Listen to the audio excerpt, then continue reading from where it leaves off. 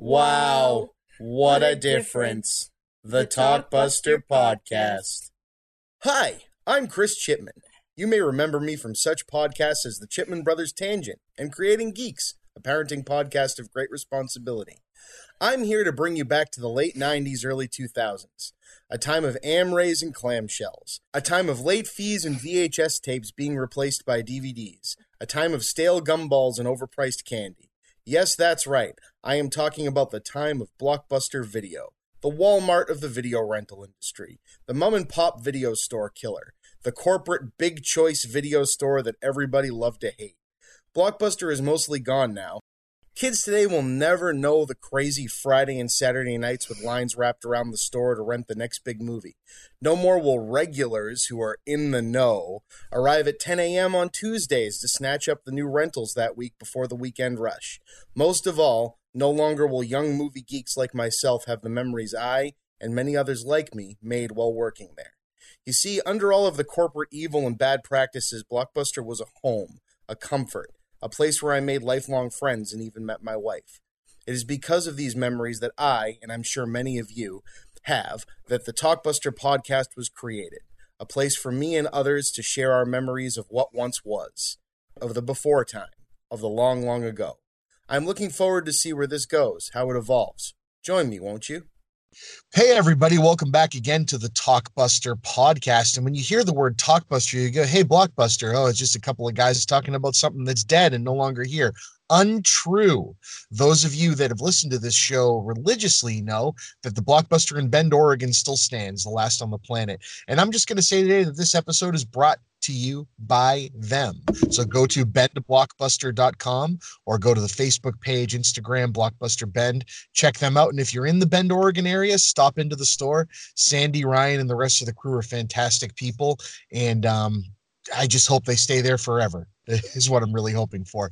Before I get into the show, I'd like to thank my $15 or more patrons. They are Mason, Christopher Finnick, Patricia Chipman, Hugh K. Campbell Jr., Alex Peregrine, Kevin CV, Mike the Gatherer, Tyler Freshcorn, and Mark Price, and my two newest patrons, Jeremy and Seth Decker.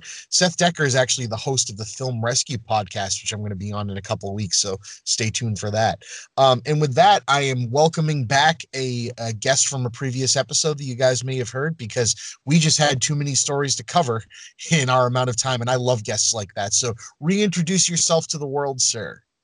My name is Joshua Schaefer, and I worked at the Bailey Road Blockbuster in Pittsburgh, California. And Nice. other stuff. and other stuff. I mean, you also you wrote a Disney book? Yes, I've written 2 books about Disneyland and Disney movies, and I make Disney fantasy pins. And another side gig I have is I'm the public relations manager for Gina Rock, who is the longest flying Tinkerbell in Disneyland history. She flew for 21 and a half years across the castle for the fireworks show. So cool. I'm looking forward to getting a chance to talk to her someday, because that must be an amazing story. She's got a lot of stories to tell too. Well, because she was in the circus for years before that, so she has a lot of circus stories too. Oh boy, that's going to be a deep dive of a show, I'm sure.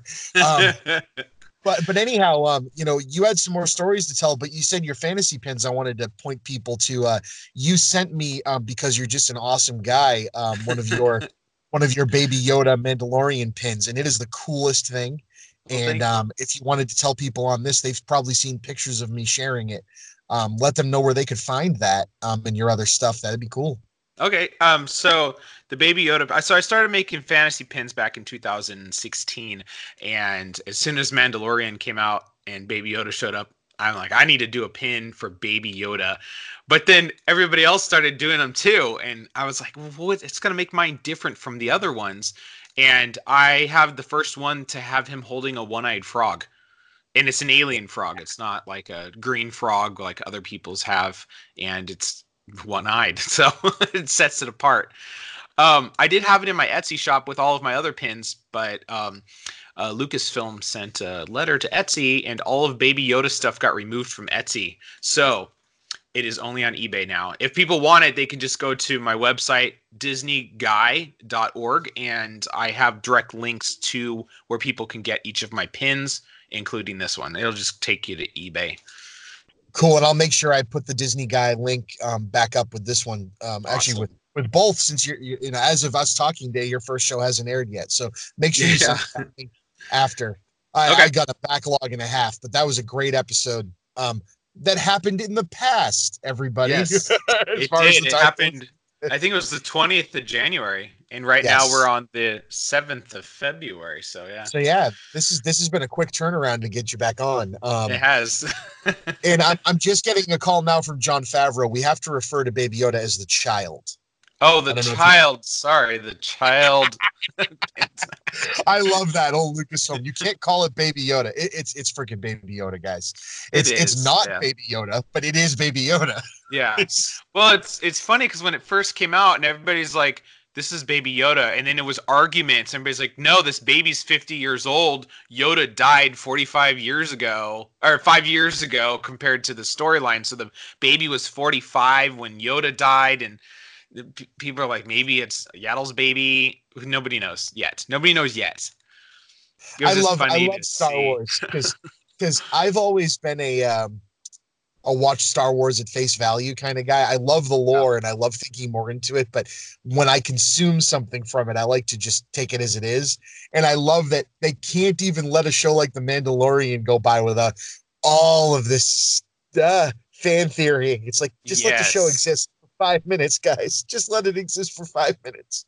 Well, I'm not a picky movie person, so when it comes to like the Star Wars films, like I like them all.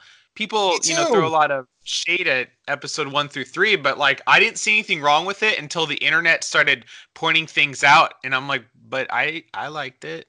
And this was, the internet was fairly new back then, so it was kind of a self-fulfilling prophecy, right? I think Attack of the Clones has some pretty bad acting and writing in it, but it's still a pretty entertaining Star Wars movie. But that movie had an impossible hurdle to jump over because the internet had decided that Star Wars movies suck now. Yeah. And that was an even bigger hurdle for The Force Awakens. That's why I like to shoot down this theory, that, Star Wars movies just aren't viable anymore, and Lucasfilm ruined it with Disney and all this, because a movie making $1.3 billion is still a damn good third movie in a series. Exactly. No movie is going to make the $2.8 billion that Force Awakens made, because none of those two movies exist in a world where everyone thought Star Wars films were going to suck from now on. Exactly. Yeah.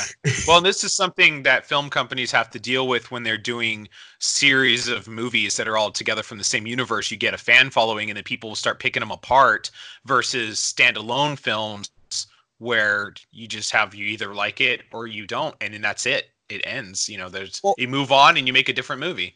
And this is why there are editions of books, right? You don't really get that with films unless you're George Lucas. But Tolkien is one of the biggest things. He started piecing together and digging more from his Silmarillion backstory he wrote for The Lord of the Rings, when fans started going, your character contradicted itself here. And he'd go, oh, you're right. Yeah, let me take care of that. Yeah. And I guess people want to own the things that they're fans of. I get that. But sometimes just, if it makes you happy, great. If it doesn't make you happy, don't look for a reason for it to make you less happy or more happy. Just enjoy it. But anyway, Blockbuster, you had some stories we didn't get to talk about. So I figured I'd open the floor there. Yeah, I had quite a few other stories. Well, it's funny is after we talked, I started remembering stuff afterward. And it's stuff, it's like, hey, tell me a story about Blockbuster. And I'm like, and nothing comes, I can't think of anything right. It's like when people put me on the spot for a fun fact. Yeah. What's your favorite fun fact about Disneyland? And you just can't, I don't know. Let's start talking and then things will just come out of my mouth. So one thing that stands out is I had gone to Disneyland dressed as Jack Sparrow back in 2007 when the third movie came out. And I was there with my ex-wife, and she was dressed as a pirate. I actually got kicked out of Disneyland because you're not allowed to dress as characters in there. But I didn't know it at the time. and it wasn't posted anywhere. It was like, it's on our website. And this was 2007, so there was no smartphone. So you had to look on your computer before you went to Disneyland. So we took pictures and stuff. I had to take part of my costume off to be able to go into the park. But the reason why we dressed up was because it was the release of Pirates that night in downtown Disney at the AMC.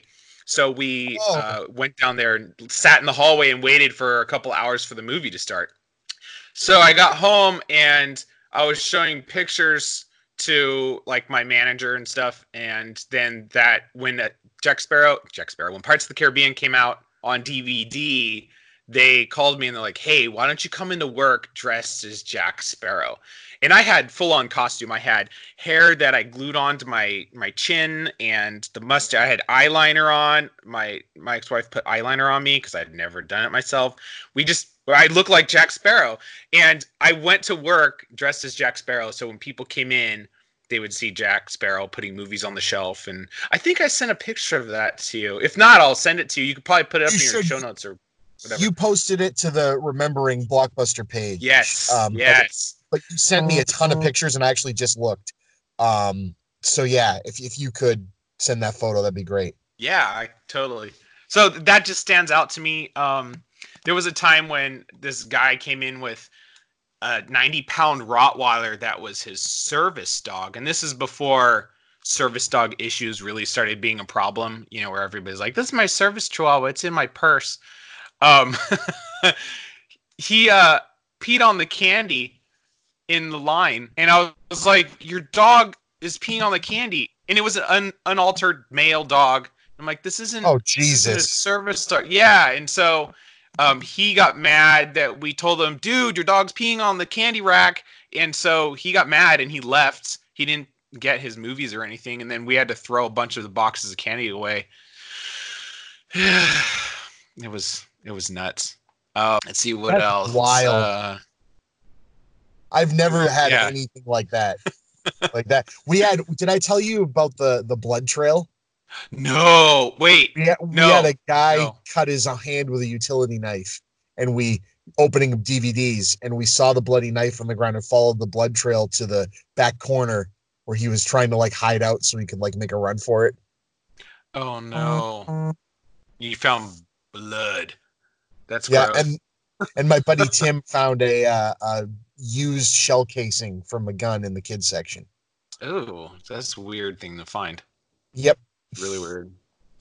My last job when I worked for our animal control for our county for 18 years before I'm at the job I'm at now. And we had somebody cut their foot on a door because they wore flip-flops. And so we followed the blood footprint all the way up to the bathroom. And we went in and there was blood it's like he was flicking his foot everywhere. It got on the ceiling. Oh. It was all up in the walls. Yeah.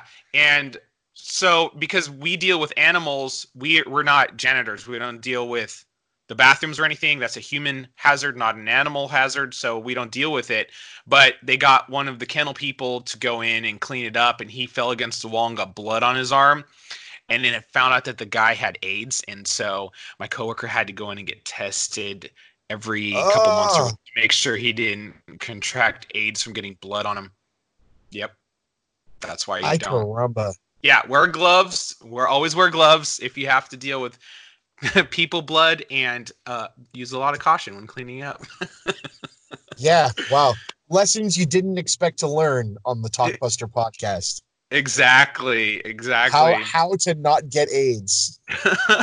When I left the store, I got to keep the backdrop for the Disney display. So it said Disney across the top, and it was this giant archway, and it went behind the kids' movies, and I got to keep that. It's up in my attic right now. I don't know what I'm going to do with it. It's the width of a rack of movie. What did you call them last time? A bank of movies? Amway. No, sorry. Bay. A bay. Yeah, a bay of movies. Yeah, that's how wide it was because it fit right across the top. And I remember having to organize that section. Kids always messed it up to try to put them in order.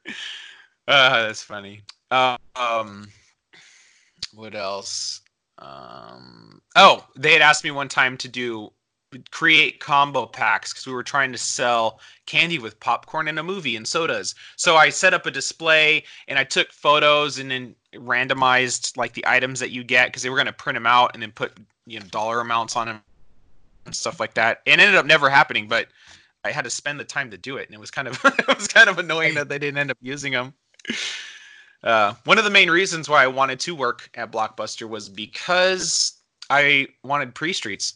I wanted to see them ahead of time before everybody else. And when they had the I don't know if I said this last time. When they had the hiring day at one of the other Blockbusters, I went there and there was a ton of people applying to work because this was back when you had to fill out applications on paper. And they didn't want to hire me because I was overqualified. I did mention this. And then the store manager of the one that I rented at all the time told them that they needed to hire me. And so that's how I got in. I ended up working at a store that closed down 3 months after I started there, and then got transferred to the one I was at. And then I was lent out to 2 other Blockbusters to cover a shift at 2 other ones. But it was weird working in a different store because by the time you get to know the store and everything, you don't go back there ever again. And one of the stores I was in a pretty snooty city, and it was really hard to upsell to people because you're a lowly cashier at a store. Oh yeah. And when you try to upsell the rental pass or the rewards card or something, they're like, no. And then they don't want it. And I couldn't sell. I was top seller in my store, number 3 in our district, and I couldn't sell at this store to anybody. It was nuts. Did you have a locked cage in the back for your pre-streets? We didn't put the pre-streets in a locked cage. What we did is we had them locked in the back room in another locked room off the back room. But we had a locked cage for all video games. So even the pre-street games went in that locked cage. And that was it was sketchy. We used to lock people in the cage. It was fun. Well, our cage was broken, so you could put the padlock on it, but it was like the door of Jack Sparrow's cell, where if you like lifted it, it would pop up and open. So we could still get into it, even though the manager had a key and it was locked. There was one time I waited forever for this movie. It was called The Host. It was a Korean. Was it Korean? I love that movie. Okay, good. I love that movie did too. You know Bong Joon-kim, who directed Parasite, the movie that's up for all the Oscars this year, made that. Oh, yes. I did run it. I did see that. I love The Host, and I kept telling people, you need to see this movie. I'd seen a clip of it at a horror convention in San Jose, and I was like, oh, man, I need to see this movie as soon as it comes out. And, here it is as a pre-street. The manager went home. It's locked into the cage. No, I need this movie. So we popped the door open. It just takes a little leverage. Exactly. We did have our games locked up. So by the time I started working there, the games were just discs. We didn't have any cartridges or anything. I don't know how it was at your store, but it was just discs. The last of the N64 games were going when I started, and the PlayStation 1 was kind of making its way scarce. We still had them. We weren't getting any more. I think I started right around the time PlayStation 2 came out. But what was it? We had Game Boy games for Red still. Oh, wow. Game Boy Advance. Yeah. So we had all of our discs, including Blu-rays, in a drawer behind behind us, and we'd have to go through the drawer and find the disc or the game or whatever. And the first store I worked at, that I was at for 3 months, one of my coworkers, 17-year-old girl, we got to see her on security, took every single disc and walked out of the store. All the games, every single game we had, cleared out the drawer, and then she left, and the cops were called because that's a lot of money's worth of games. And she ended up going to like Vegas. She fled to Vegas and then never heard about it again. Wow. Yeah. Such a petty minor thing. Yeah, exactly. Right. But she's a 17-year-old kid, and she just, I don't know. I don't know what she was thinking, But she walked out of her job. Maybe she thought she was going to sell them. You had mentioned being kind of a snooty town. The last Blockbuster I ended up working in was in Swampscott, and Swampscott, Massachusetts so I grew up in Lynn and I live in Lynn now, and Lynn is a rough city. It's got some good parts, but it's fairly urban, fairly rough, very, jam-packed, commerce-filled city. Yeah. And Swampscott is basically the nice part of Lynn, and it just decided to call itself a different city. So it's like the portion of Lynn that is on the ocean, basically. Mm-hmm. And there's a town, an island off of Swampscott called Marblehead. And I don't know if you've ever heard of the movie Manchester by the Sea, but yes. Manchester by the Sea is supposed to take place in Manchester by the Sea, but it's mostly filmed in Lynn and Swampscott and Beverly. But that's a different story in and of itself. But Manchester by the Sea is a very similar kind of area to Marblehead. It's very upscale. They don't have a lot of franchises or, outside retail shops in there. But all of the Marblehead folks rented at this video store in Swampscott, this Blockbuster. Mm-hmm. And they had a tiny mom and pop video store that actually just this year closed finally. So they were doing great still after Blockbuster, called Chet's Video. And all these people would do is they'd come in and complain that we were trying to put Chet's out of business. That's literally 90%. You'd have people in the line. Every person that came up would just remind you how awful you were because you're putting Chet's out of business while they were renting a stack of movies. It was really funny. It was really funny. But they were impossible to sell to. But this is funny, kind of a little insensitive too, but it was funny at the time. Is Marblehead and Swampscott are filled. It's a very, very heavily Jewish area. Okay. And my last name is Chipman. And when they heard Chris Chipman, they just immediately thought Chapman or thought I was Jewish.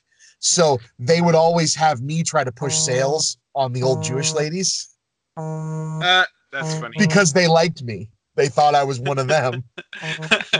So they didn't think I was trying to screw them over. And I thought that was hilarious. They'd go, whatever. Miss Rosenthal just came in. Go get Chipman.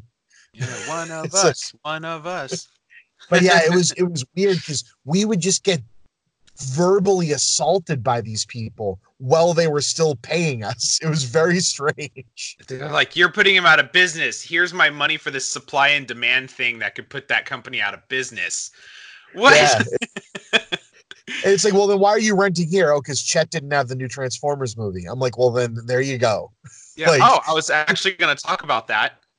Go for it. Transmorphers.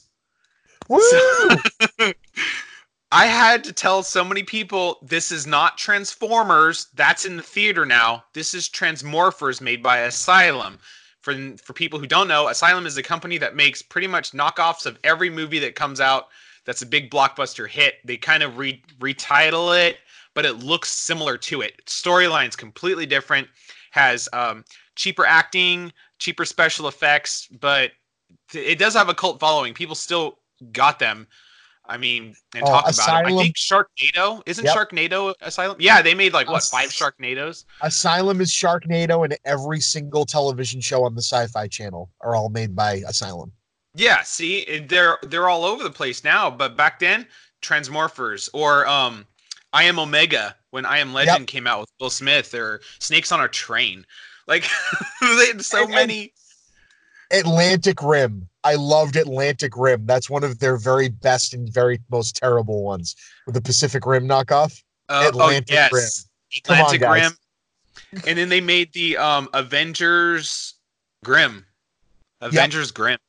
Yeah, and it was like they had powers and stuff, but it wasn't like our Avengers, but it catches people's attention and they buy it. So I just thought it was funny. Do you remember all the Fast and the Furious knockoffs? Oh yeah. It was like the Furious and the Fast, the Faster and the Angry. You're like, what is even happening right now? And then they had movies trying to be just like them, like Redline. Torque. I think it was. Wow, I haven't talked about these movies in a long time. It's because they're like B movies. They're not. They're not big. Nobody's seen them. Oh man. Yes. Yeah. Redline. Did I mention that? Yeah. Okay. Redline. Yes. Yeah. It's just weird to have these movies out. They exist out there, but nobody knows about them. Right, exactly. There's a ton of movies in existence. People just don't know that every single week there's 15 to 20 new releases that come out, even though 2 of them were in theaters and they made a ton of money. There's a lot of them. I have 9,800 movies in my collection at home right now, which is more than double what my actual Blockbuster store had. And I have not seen all of them. I've only seen about a quarter of them, but I have them. And people are just like, wow, that's a lot of movies. I'm like, yeah, at one time Netflix had like 90,000 movies for people to watch. There's just a lot of stuff out there that people have no idea even exists. Right. And now Netflix is the catch-all for all of those, old knockoff films. Yes. That's the only place you can see. Well, because when rental went away, there, Asylum and them took a big hit. But the shelves were full of them. Of them. Yep. Exactly. Well, like right now with Disney Plus coming out, and they're like, wow, there's a lot of stuff on here. I'm like, you do realize they only have like 16% of the amount of movies that Netflix has. Like Netflix still has a ton of stuff, which is weird because as soon as I got it and I went on looking up movies, there's a lot on there that I want to see again. I have my DVD, but I'm not in a place to like go find the disc and put it in and play it. Like I want to watch it now on my phone wherever I'm sitting. Oh no, we don't have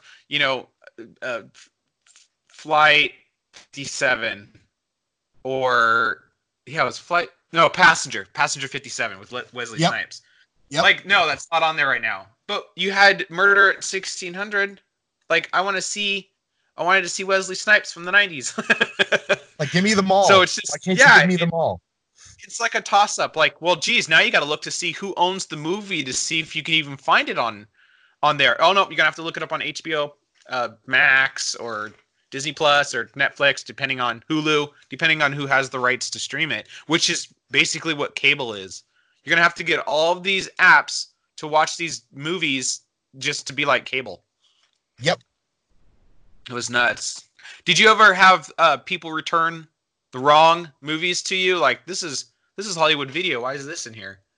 Oh yes. We got we had Hollywood Video, West Coast Video, Video Craze was a local chain, and we had Video Thunder was another local chain, and Chet's Video, and we got them all. That's so weird. Like, people, read the sign. We're not Redboxed. Why are you dropping this little disc in this little flimsy case into our Dropbox? We also got people's personal stuff. Yeah. Oh, yeah. I did hear about that. And it was almost always porn. Yeah. It's so weird.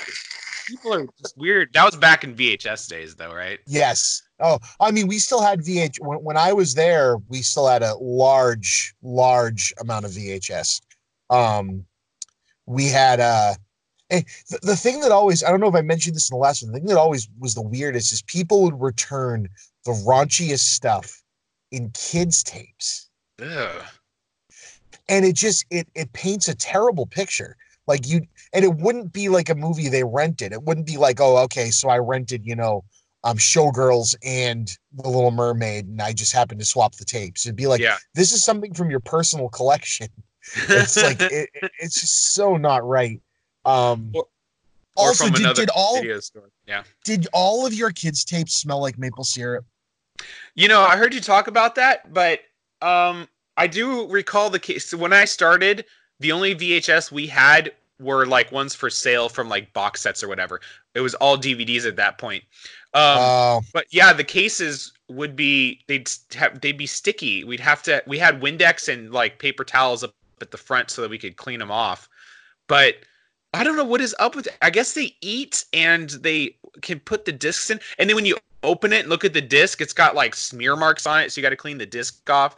Because people will call in and say, hey, the disc isn't working. Then they bring it into you and you look at it and you're like, well, it's got a smudge on it. You wipe it off on your shirt. You put it back in the case. Here you go. You could have done this yourself. Or someone complained they couldn't play a disc, but it's because they were putting it in upside down with the label face down. Yeah. Come on, people. So I'm convinced that children just secrete the smell of maple syrup in their spit.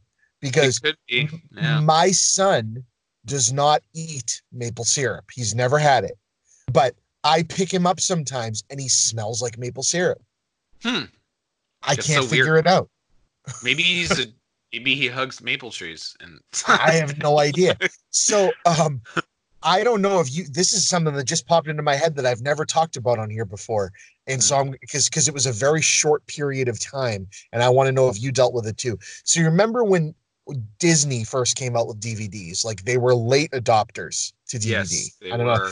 And I think Mulan was the first movie of theirs that was ever on DVD.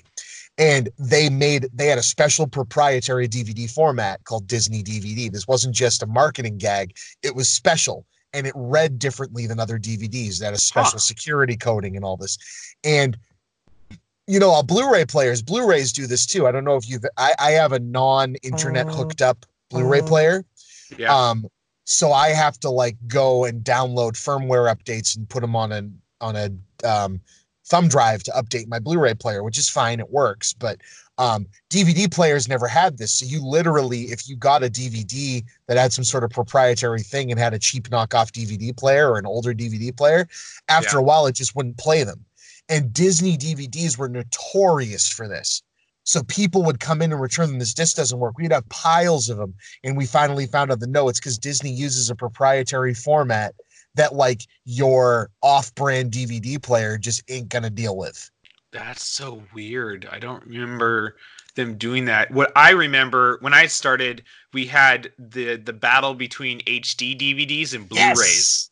Yes, and I was like, wow, I like the color of the Blu-ray better than the maroon of the HD DVDs. And Blu-ray obviously won. And we had HD DVDs for sale after that. We didn't have any for rent, and nobody wanted to buy them because there's no way for them to play them because they didn't get an HD DVD player. Kind of reminds me of so confusing to me, and it was after I left, so I'd love to hear more in depth about how that went down. Because did HD DVD come out first?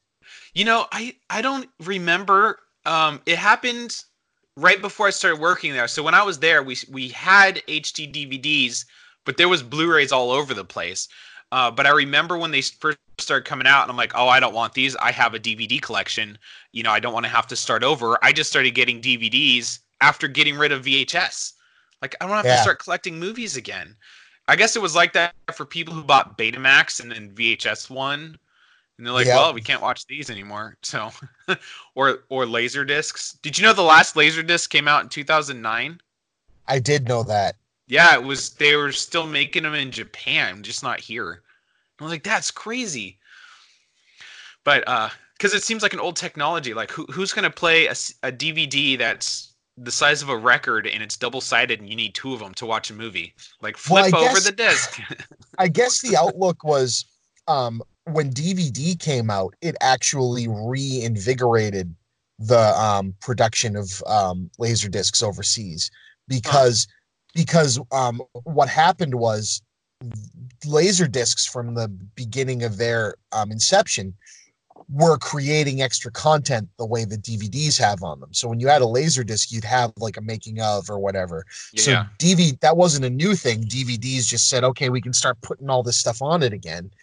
And so because of that, because now there was a new business for making this extra content, they said it's kind of like, pressing a record when you've already made the album at this point. It's like, oh, well, geez, we're doing an old technology, but the hipsters love it. So we might as well start doing it again. Yeah. You know what I mean?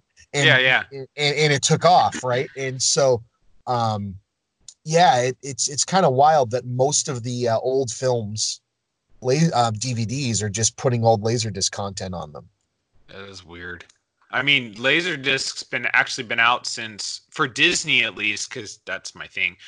May 1979 was when the first Laserdiscs came out. They had quite a few of them, and it's weird because they were shorts. At Home with Donald Duck was one of them. The movie Kidnapped, and this stuff was they wanted, because what happened was Disney still wanted to release movies in theaters and make money. So they're like, well, we don't want to release our good stuff for people to rent because we want people to go to the theater. So when they started releasing VHS, their first movie to come out was Pete's Dragon to VHS and Betamax in 1980, and that was 3 years after it came out in theaters. Yep. and it's just because they wanted to make money. A lot of it right now is a lot like Frozen 2. And all these groups I'm in, they're like, oh yeah, Frozen 2 is coming out, like next week, or when's it going to be on Disney Plus? It's like, people, they're not going to release Frozen 2 straight to Disney Plus. Do you know why? Nope. They want to make money selling DVDs and Blu-rays. Then they'll give it to you for free on Disney Plus 6 months or a year down the road. Yes, they will. That's how it's going to work. And I had said that in a group, and they're like, no, it's not free. We pay for it. You pay $7.99 for a month, and you can watch 100 movies. That's divided down. You're paying 10 cents a movie. Like, right. Right. It's that's why you create your own streaming service. So you don't have to get with the times and put your shit out right when it comes out, like Disney had to do with their Netflix deal. They can now go, oh yeah, you'll get it. Don't worry, you'll get it. Yeah, exactly. You just have to wait. One of the movies that was dropped off to our store that was wrong was Gabriel Iglesias' Hot and Fluffy. Yeah. Okay, I had no idea who he was. And oh no! It was just, yeah, I didn't know what it was, and so I could see that going wrong. Yeah, well, it came in a box. It was in an actual DVD case. It had no stickers on it. It was somebody's personal movie that they bought at the store. And so there's no way for us to get a hold of anybody like, oh, here, Hollywood Video, we have one of your videos here. No, we have no idea who dropped it off. So it just sat in a cabinet for a long time. But then at night when we lock up, we'd play it because then we can listen to it while we're putting movies on the shelf. And I was like, Gabriel Iglesias is hilarious. And I started looking up all of his other stuff. And then it just started this whole thing. Nobody thought to do this. They'd put movies on. I was like, put up stand-up comedy because then you can listen to it while you're putting movies away. If you put on a movie, you keep wanting to look at the screen to see what's going on, but not with stand-up.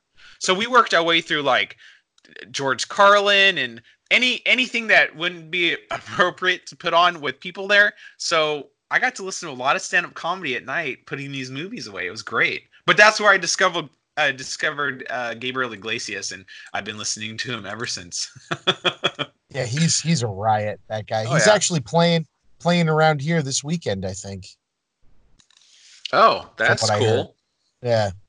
I wanted to see him in person, like, eventually. What got me on listening to him was he started telling jokes when he went to Disneyland and how he went down Splash Mountain. I'm like, oh my gosh, this is so funny. And then it's just, and he does sound effects and voices. And so I just started, I followed him. He's just a total riot, and he seems like a really, really nice guy. And that's something that I really like is, his whole shtick is that you're getting the same guy. That you see up here. Yeah, and exactly. I like that. And he said if you ever see him in person, come up and say hi. He likes meeting fans, whereas a lot of celebrities don't. They just want they want to be left alone. I'm here to eat dinner, whatever. But he's like, yeah, come up and say hi, and he'd love to meet people, and that's good. Did you ever hear his story about because he has I guess he has a stepson? Yes. Is that it? The story about when he went on Snoop Dogg's podcast. Smoked weed.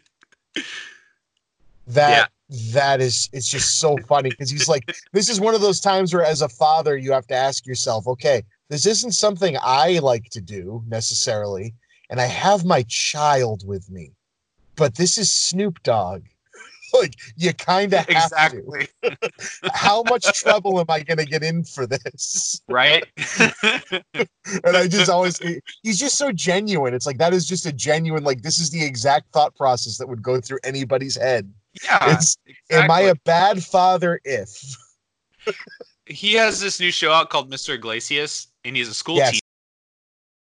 It's like, it's him playing a school teacher. It's not like he's a character. It's him. Like, that's how he is. And it's hilarious because that's him, he's playing himself.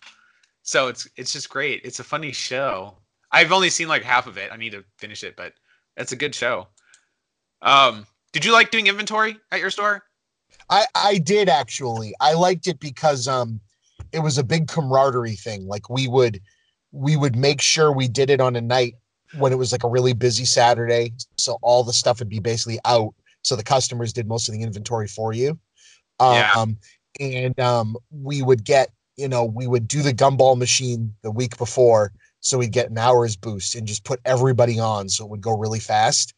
And Blockbuster isn't around anymore, so I can say this. We would fill up the soda machine with beer and do inventory and put on Kevin Smith movies or stand-up comedy, like you said, or Oh Brother, Where Art Thou was another favorite inventory movie, because it's Nice. it's just such a sound-based movie, we had so much fun. Inventories were great. Purchased inventories were terrible. I hated those. Purchased? Is that when you the for sale stuff? Because Yeah. you usually combined them, but sometimes they'd separate them, and it was who's gonna scan all the bags of Skittles, Chris? Oh man, yeah, never mind. Yeah.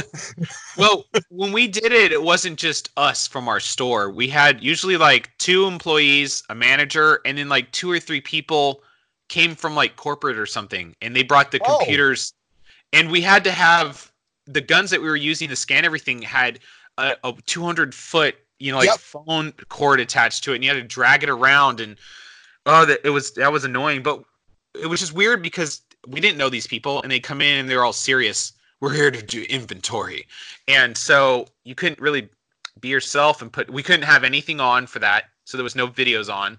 Oh, that They wanted sounds to like be the able to worst. talk. Yeah, so I got stuck doing that. I think I did it like 2 or 3 times, but I was like, I don't really like this. We had to do one like that. We had to go help do an inventory in a troubled store.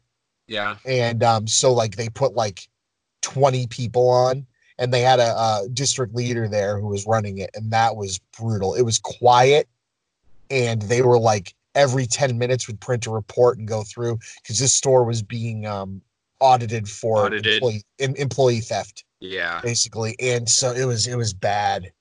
And they had like the store manager there and go, so why are there 20 copies of this movie that just came out missing? You're like, oh, this is awkward. Wow, that's crazy. But our store had really good numbers, so we were kind of left to our own devices, and we inventory just became a party, and we'd all go out. We'd usually do it and then all go out to Denny's after. The Denny's, yeah. I heard you guys talking about that. So it was great. Yeah. Go ahead. No, go ahead. I was gonna say it's a great place to meet people.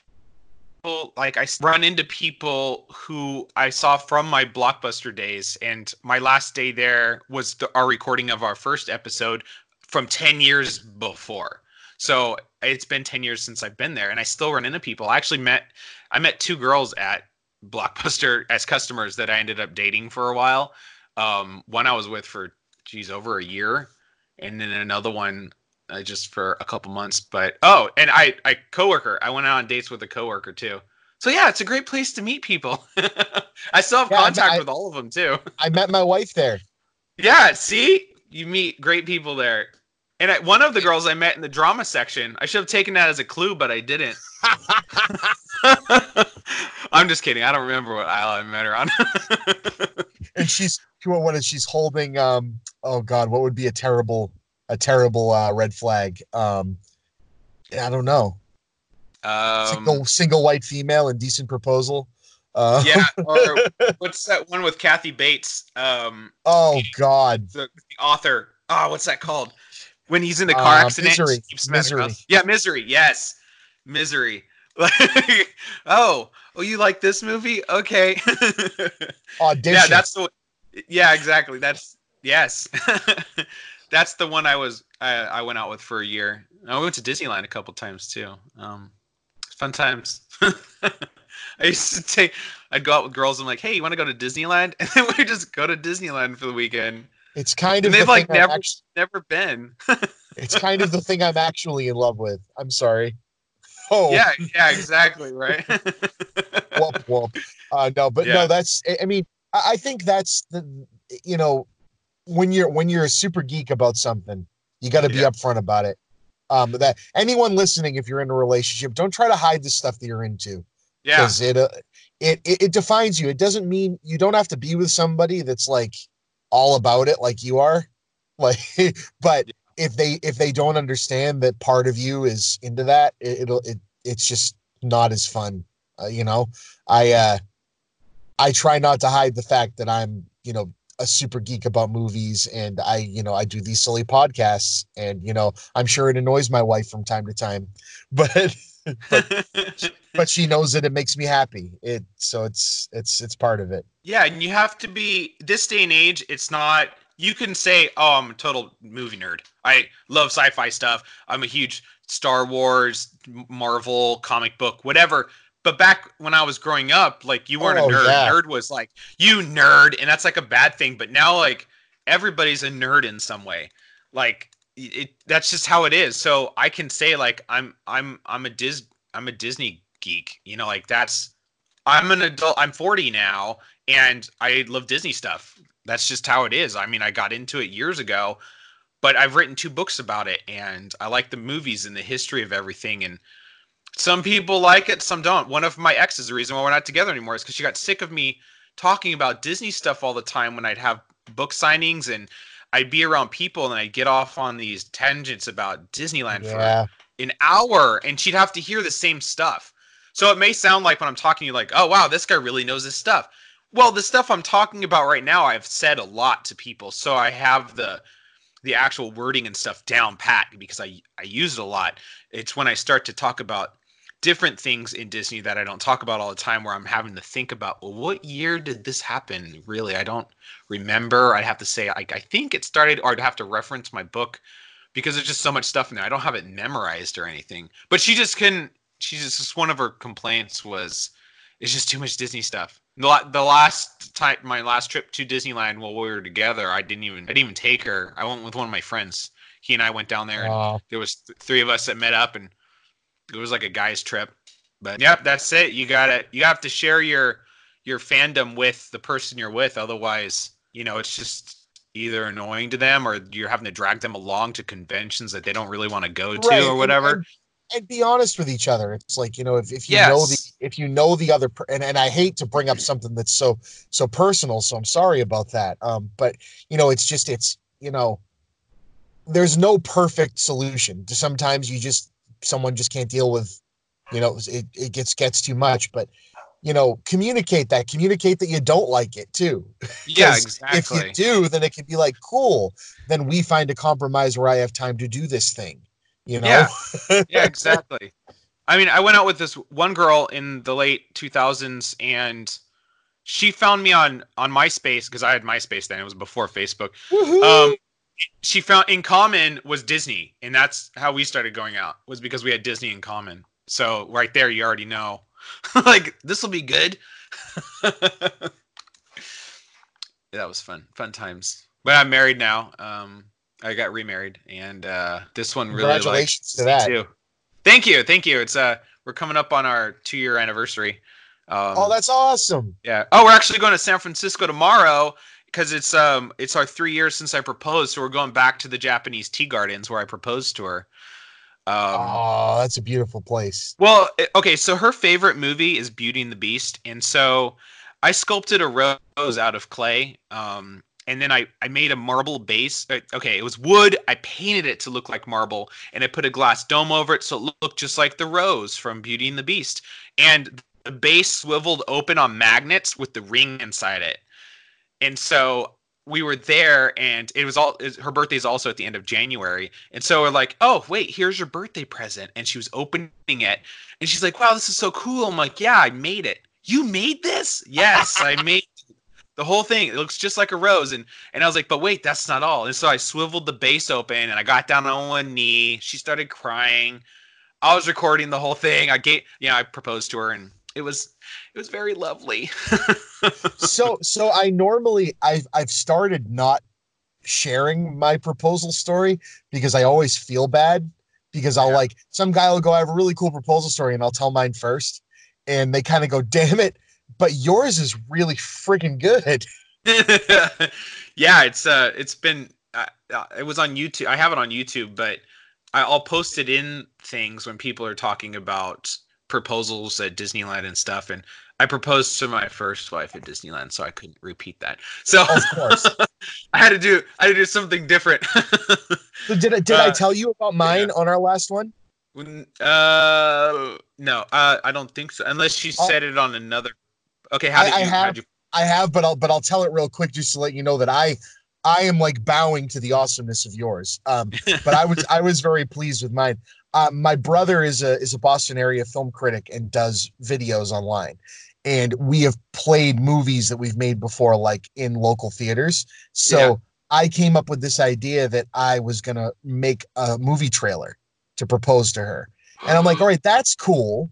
I said, but that's cool. But what do I do with it? And then I'm like, oh, I'll ask Cinema Salem. We've played movies there before. And they were like 100% into it. And I'm like, all right, so how do I get her there? How do I get her there and have her be surprised? And I'm like, well, we helped Bob make this movie, this show for the internet, and it's really popular. I'm going to go, Bob's going to show it in the theater and it'll make sense to her because we've shown stuff there before. He needs us to go check it out and make sure the aspect ratio and everything looks good. And he's going to meet us at the theater and then take us out to dinner. We get to the theater and the people working there were in on it and everything. They come out and go, sorry, Bob Chipman just called and said he can't make it, but he said you guys would be here to check it out. So just let him know how it looks. We'll play it for you. So that way I was in full control. I got in and goes, okay, could you play Bob's video now? And my thing played instead. Nice. And then we're in there, I had friends and family show up in the lobby. So when we came out, they were all there to like applaud it and everything, which was cool. That's really neat. So I tell people that and they go, that's great. And I go, yeah. And then they're like, oh, well, I pretended, I was hurt. And then my wife came to the hospital. And I'm like, all these things are really funny, but it's like yours is, you put in so much time and effort into that. That's so cool. Yep. That is and to be different is really tough to do now, especially with the internet giving you ideas on what to do. And then you're just copying people. Like when I see people post their pictures, I got proposed to in front of the Disneyland castle. Yeah. You and 500,000 other girls do it differently. Cause I've actually had people ask me, where should I propose at Disneyland? And I go, not in front of the castle. Do it by the wishing well. Do it in front of her favorite attraction. I actually saw a video of it's called the Gorilla Wedding, and they got married in the tiki room, super secret, and then they ran out because Disney doesn't allow that. Of course. Yeah, you just be different. Try to be different. There's a video going around. This guy actually hired an animator to reanimate the ending of Sleeping Beauty, and they were at a theater watching it, and all of a sudden the characters were a little different it's his girlfriend's favorite movie. And everybody in the theater were all people that he found on Reddit to come in and just be fake guests in the theater. And all of a sudden it proposed and someone tossed the ring to him from over the back of the screen and he caught it and he got down on one knee and she started crying because that's how the movie led into it. But he had to hire an animator to do all that. And it's like, this is really cool. It's different. It's different than everybody else. So you have to be different. Yeah, you do. Because that's what we said about our wedding too. We got married in an old movie theater. Oh, that's cool. That happened to have a rental venue like attached to it that they started renting for weddings that year. We were the first people to get married there. Yeah. You know? And it's like, all right. And so we got married in old theater on the stage. I played the trailer that I had cut for her on the screen before the wedding started, and all that. So it's like, it was really cool. And what people said is, why did you do this? And I go, here's the deal. We're already together. We've been together for, I think, 10 years at that point when we got married, There's it needs to be a big, meaningful thing, or what's the point? It doesn't change anything. Yeah, exactly. It's not like back in the day where it's, oh, now my parents are going to let us live together. It's because it's official. There's no societal thing stopping us from living together and having a life together. So what does it change? Exactly. So we made it be a big deal. Good. I was a groomsman in one of my friend's weddings. He got married in an old theater, had never had a wedding in it, but it also had a stage because it was that old of a theater. And he had a Pirates of the Caribbean Star Wars wedding. So when they walk down off the stage, they what's that called? Where you go underneath the swords where they have the guy, they cross swords and you walk under them. So one side was pirates and the other side was Jedi, and then they walked under the swords. but the swords and the lightsabers. But what was cool is he made his own tuxedo from scratch with no pattern. And it looked kind of like a pirate themed tuxedo. It was really cool. But he went above and beyond to make it completely different than other weddings. And so that's what you got to do. Make things different. Be your own thing. Use stuff that you're into, and it'll be better than what you and other people expect. Exactly. Yeah. I had a special way that I answered the phone at my. That's the next thing my eyes were looking at on your list. Okay, so let's see. People would call in the phone. We're gonna answer it. Let me stop laughing. Okay. Thank you for calling Bailey Road Blockbuster. For a list of new releases, please press 1. And then people would hit the number 1 on their phone, and I'd be like, "I'm just kidding. It's Superman." Because as I said in my last one, that was my name in the store, and everybody just called me Superman. And they'd start laughing and like, "Oh, I didn't know it was you," and stuff. Anyway, I always answered the phone like that. Awesome. They called it my movie phone voice. Actually, I got to phone voice. Yeah, I actually got to use that. I was in a rap CD, and I wasn't rapping. I have no idea. That's not me. But this local rapper asked me to do the tracks between his tracks, and so I played a news reporter, and so I was interviewing him like this. So, what do you think the blah blah blah blah blah? Don't remember my lines, and so that I was on a rap CD for that with that voice, and I thought it was fun. I got to go to his recording studio, and it was neat. That's awesome. I met him because he worked at Blockbuster with me. He was a customer, and then he started working there, and then he left, and he became a rapper, a local rapper. I don't know if he's big or not. I'm not into rap, so I don't follow it. Hey, you were on the CD. That's immortalization, man. Yes, exactly. Yeah, exactly. Just like this show. Yes, and these episodes are going to be around forever. People can listen to them whenever. I listen to them on my commute, so. That's what I do too. It's funny, man.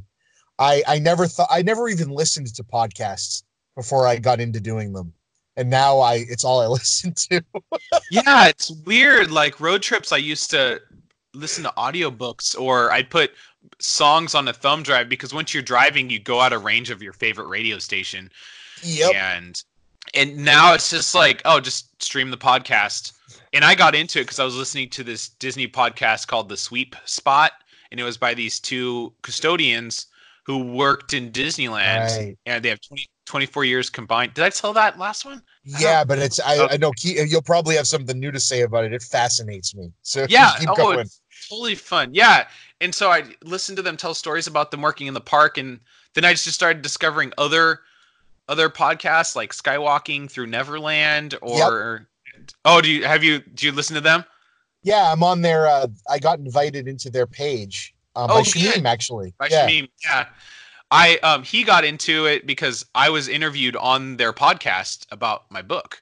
I met them at the D23 Expo, and they're like, "Oh, we want you to be on our show," and that's when I got into their show. And then Shamim, they call him the bounty hunter. Yes, the Skywalking Through Neverland bounty hunter, because he can just find anybody and bring them to the show. He has an uncanny.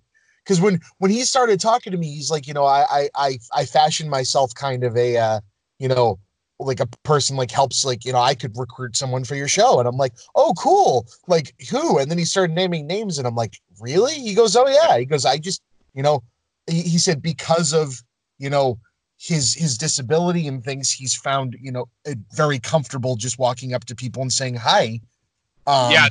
And he said because as an everyday person, it's just very uncomfortable to just go up to someone, and he goes, you know what, I want to meet this person, I'm just going to try. And he goes, I have this crazy network of people now. And I'm like, that's amazing, Shamim. Yes. I just saw a video of him last night on stage playing the guitar with John Stamos and two of the Beach Boys. Isn't that amazing? He sent Oh, me that a what? little while ago. It's the coolest thing.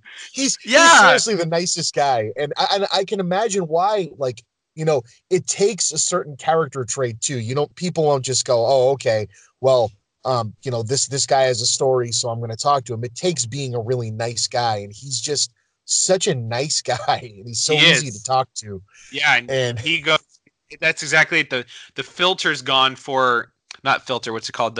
Whatever you feel that holds you back from going up and just talking to the celebrities or messaging them on Facebook or finding their email. He's got a life's too short for that crap mentality. So I'm just going to try. Yep, exactly. It's like, all right.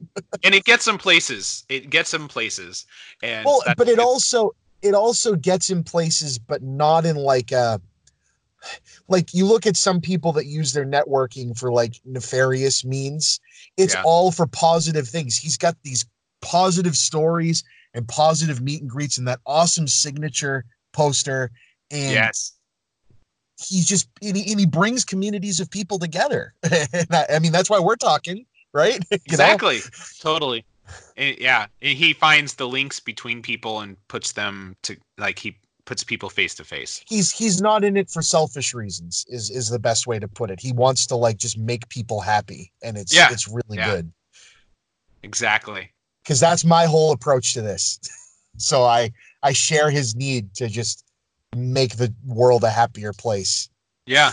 I mean, I meet people too, but not nearly on the scale as him. Exactly. Like he'll start, oh, I met this person. I'm like, who's that? And I go on IMDb and look them up. I'm like, oh my God, they're the ones that were the writers for these movies and directed this movie. And I'm like, I had no idea that that's who that was. And he met with them, got their photo and an autograph. And I'm like, that's cool. Well, he's been an inspiration because I started, just doing, I'll just tell this person it would be a dream to have them on my show. And a few times it's actually worked. They've been like, oh yeah, I'd love to do a podcast. And I'm like, what? Yeah, that's all right. It's cool. I mean, I met C. Andrew Nelson. So he was Darth Vader for Lucas for 12 years at a convention, and we have Shamim in common. And so I was able to find him on Facebook, and now he and I are friends. And I actually did my Darth Vader pin with him. Like I did design the pin, and on the back it gives information about him as Darth Vader, and then he signed them all for me. So I have an autograph Darth Vader pin that he signed on my Etsy shop too. But yeah, he's cool, and he's just meet tons of people, and that's what I like about these conventions, specifically because I have my book out. And I'm there first thing before, people come in, and the celebrities there see you as another vendor like them. They're there to sell autographs, and you're at the table next to them selling your book with your autograph in it. And so you get to talking to people. And that's how I met Keith Coogan, who was the voice of Todd in Fox and the Hound. And he was in Adventures in Babysitting and Don't Tell Mom the Babysitter's Dead. And, just like all these other movies, and he loves Disney Fun Facts, and so we traded. I gave him one of my books, and he gave me some autographed pictures. And I met Jim Cummings, the voice of Tigger and Pooh, the Firefly, and Razul from Aladdin, and 168 other characters for Disney. And I was just at this convention, and I turned, and he was standing right next to me. Oh my God, Jim Cummings, you're my favorite. Like, I tried to get into voice acting, and I had a picture of you along with some other voice actors up in my audio or my sound booth so I could, like, for inspiration. I said other voice actors because I didn't want to be creeped out that I had just a picture of him up. But there was other voice actors there, and he was really cool. I got to take a picture with him, and it's just so many people that you meet going to conventions, or, once you meet somebody, it kind of snowballs. And with Shamim, it snowballs. So you meet Shamim, and then you meet other people. And because you meet him and other people, you meet more people and more people and more people. Exactly. I was happy to help because he both helped and I helped him get in touch with the Bend Blockbuster people. And they did his big like birthday thing he did there. So it was, kind of helping smooth the road for him to get over there. You know what I mean? Because he comes on very strong, and it ended up being a really good thing for him, and he donated a bunch of stuff for their museum they have there and all that stuff. So it's really cool. That's really neat. I need to find my old gift cards that are no longer valid for Blockbuster and send those to him because I think he would I think he would like them more than I do. They're in a junk drawer I somewhere. think he would love them. He wanted my name tag and my Blockbuster card, and I'm like, I'm gonna keep those. No, exactly. I collect stuff like that too, but the gift cards really aren't doing anything for me. So I wish when I was a store manager, I had a business card there. Like I was a store manager for such a short period of time, and it was like a stand-in manager that they never gave me business cards, but that would have been a cool thing to have to give out. Yeah. Like, hey, look at this. You can still have them made up. I mean, Vistaprint's really cheap. Well, I mean, I'm going to do that for this show and make it look like a Blockbuster business card. That'd be so cool. What is Dish Network? Is Dish Network going to come knock on my door? Right? Well, it says Talkbuster, not Blockbuster, so that's true. Yeah, when you guys were talking in another episode about the commercials with the animals in the pet store across the street, and I totally remembered those commercials. I was like, I love those commercials. I forgot all about them. Did you hear the part where I said that the gumballs in my gumball machine still have their faces on them? Yes. Did you guys have free rentals for your gumballs, or was that just me thinking that we did with? They did that in some stores, but ours didn't. Okay, like a black one. Yeah. Well, ours it would be stamped with a star. Yeah. And then they would turn the gumball in, or they'd have to eat it or whatever in front of us, and then we'd give them a free rental. I don't know whatever happened to them. Yes, eat that gumball. Yeah, it's all stale. That's from when gumballs were invented. I wouldn't want one. By the time you get down to the bottom, you're like, there's like 40 gumballs left. Yeah, that means they've been in there for a long time. Exactly, right? Yeah. They're all like sun damaged and yeah, one side of our store got sun and the other side didn't. And so like the displays and everything on that side of the store were all faded, and on the other side they weren't. Our kids section and kids sale stuff were all in the window that got all the sun. So every single kids movie was faded to the point where like you could barely see the cover art anymore. And the toys that were like, a brown teddy bear was now like tan. Yeah. Well, when you go to Blockbuster, you don't think of being able to buy all that stuff. You just think movie rentals. Exactly. So, like, when I was a customer, I never bought stuff there. I only went in, swapped out my two VHS tapes, and then moved up to discs. When eventually what happened was I was going in to swap out my VHS, and they're like, this movie's only available in DVD. And that's when I ended up switching over, which is good. They take up a lot less space than VHS tapes do. Oh, yeah. Well, I have a movie theater in my house. I think I'd mentioned that to you. You did mention it, and I'd like to hear more about it. I've been seeing you post pictures of it. Okay, so when my ex-wife and I were looking for a house, we were looking to see like which one's going to be the movie theater, and we wanted to be able to put a bunch of chairs in it for people to come and watch movies. And when I was working at Blockbuster, one of my managers used to work at Best Buy, and he was at a convention or whatever for them, and he won a projector, but he doesn't need a projector. So I bought this brand new projector off of him for $500, which retailed for $1,300 at the time. Projectors are way cheaper now, but I hooked it up in my living room. I got a whiteboard for the wall from Tap Plastic that had like a slight grain to it so it wouldn't reflect like a mirror. And I lined up old sofas, and I could fit 12 people in my old living room, and we'd watch movies on the wall. And awesome. So in our new house, we're like, want an actual theater, and found a perfect house. It used to be a family room, and I bought theater seats that used to belong to the Brendan Movie Theater out here by us. And I bought 19 of them and had them all cleaned up, and I bolted them onto 2x6s, and so I can seat 21 people in my theater, because I also got a theater futon, because I have some friends who can't fit in the theater chairs. So of course. Of course. Bigger in the back. Yeah. So I can seat 21 people, and we'd have movie nights, and I would have it full. My first one was a Star Wars movie night. 21 people all sitting there watching Star Wars on an 8-foot wide screen. and I have a snack bar in there and a surround sound. My Xbox 360 is hooked up to it. I rented it out for birthday parties to like friends and stuff, and kids love it. It's great. It's a fun time, and that's where we watch movies. And usually it's like prepping for things coming out. So like when like John Wick 3 was coming out, we watched the first two. Or Yeah.